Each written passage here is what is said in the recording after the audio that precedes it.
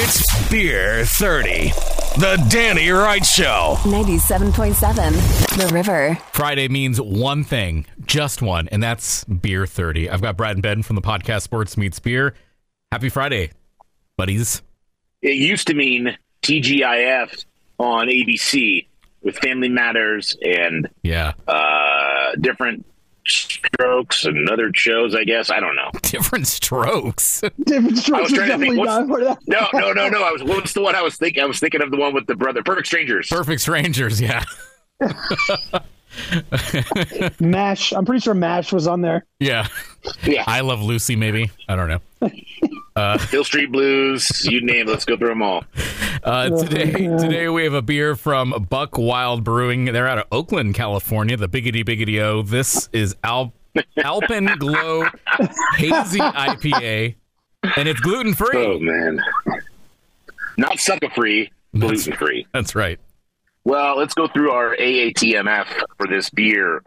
If this is your first time listening, that is appearance, aroma, taste, mouthfeel, and finish. And I tell you what, pouring this thing out, this looks like it reminds me of an old school Hefeweizen, right? A wheat ale, German wheat ale that's unfiltered. I mean, it's the OG of the haze craze, right? It's one of those things where it was so hazy and so thick, and this definitely has remnants of that. This is very, very, very, dull yellow, almost like pale straw color. It's like, but it's got a nice bright white head. It's like going to the Gravenstein Apple Fair and getting like the pressed apple juice. That's what it. That is yes, 1,000% what it looks like. Yes, exactly like that fresh pressed apple juice for sure. The aroma on this, though, you do get some. It's a nice balance. I'm getting my first whiff across this. I get a lot of malt. And then the second or third time going across, I get more tropical. Yes, I get a lot of mango. I do get some of like the honey crisp apple sweetness. It's definitely sweet. Yeah, and then I actually think that this is a good thing in that every sniff gives me something new. It's not like necessarily the same thing, but yeah, I get some malt, I get some fruit, some tropical, some not. Everything is pretty subtle too, which I appreciate about it. Yeah, it's fairly tame. It keeps that same mouthfeel as that fresh pressed apple juice. Like it's got like there is some nice like carbonation to it. It stays subtle. There's a richness to the mouthfeel here. It is a little on the sweet side, but it kind of stays true to what the nose gave us. That's at least that's my first little couple sips here. I agree with you that it has the same mouthfeel and kind of approach as the fresh pressed apple juice. And then to me, it falls flat after that. There isn't a ton of CO2 or carbonation in this.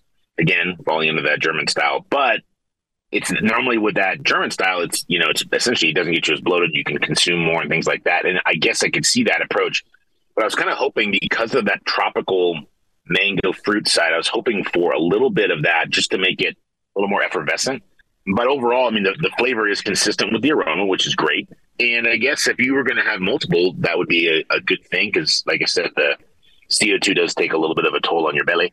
The CO2 was really present when I opened it. Like, it was like champagne bubbly. And then it went away so fast. That could be part of it is the canning or transportation can add a little factor there. But it does. The thing is, it does have good CO2 volume in the beer. It's got good bubbles because the head retention is there. If the beer were flat, it simply would not have, it would pancake out and you wouldn't have anything and you wouldn't be able to really discern between anything. It would just taste like juice. It doesn't drink like a 6.8 either. No, it certainly does not. It absolutely does not. Which I think is a good thing. Is that possibly? Would we say that that's a good thing? I think so. It usually is.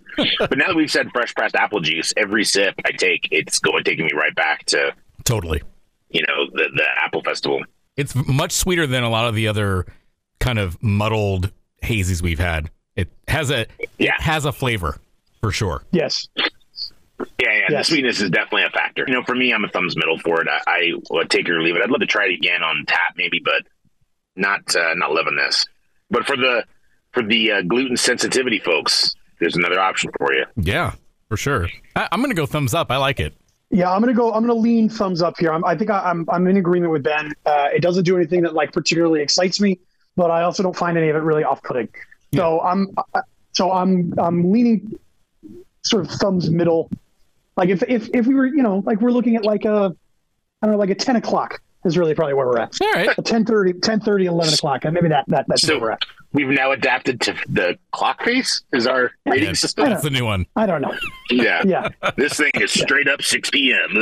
Ugh. Yeah. No, it's After all these years, this is a lot to comprehend. I don't know. right. This our ever evolving rating system. This is Buck Wild Brewing out of Oakland. Alpenglow Hazy IPA. It's gluten-free. We have mixed reviews. We don't even know how to review things anymore. You can check out this Beer 30 and all the others at 977theriver.com and on the River app, and check out their podcast, Sports Meets Beer. Have a great weekend, fellas. Thank you, Danny. Cheers, boys.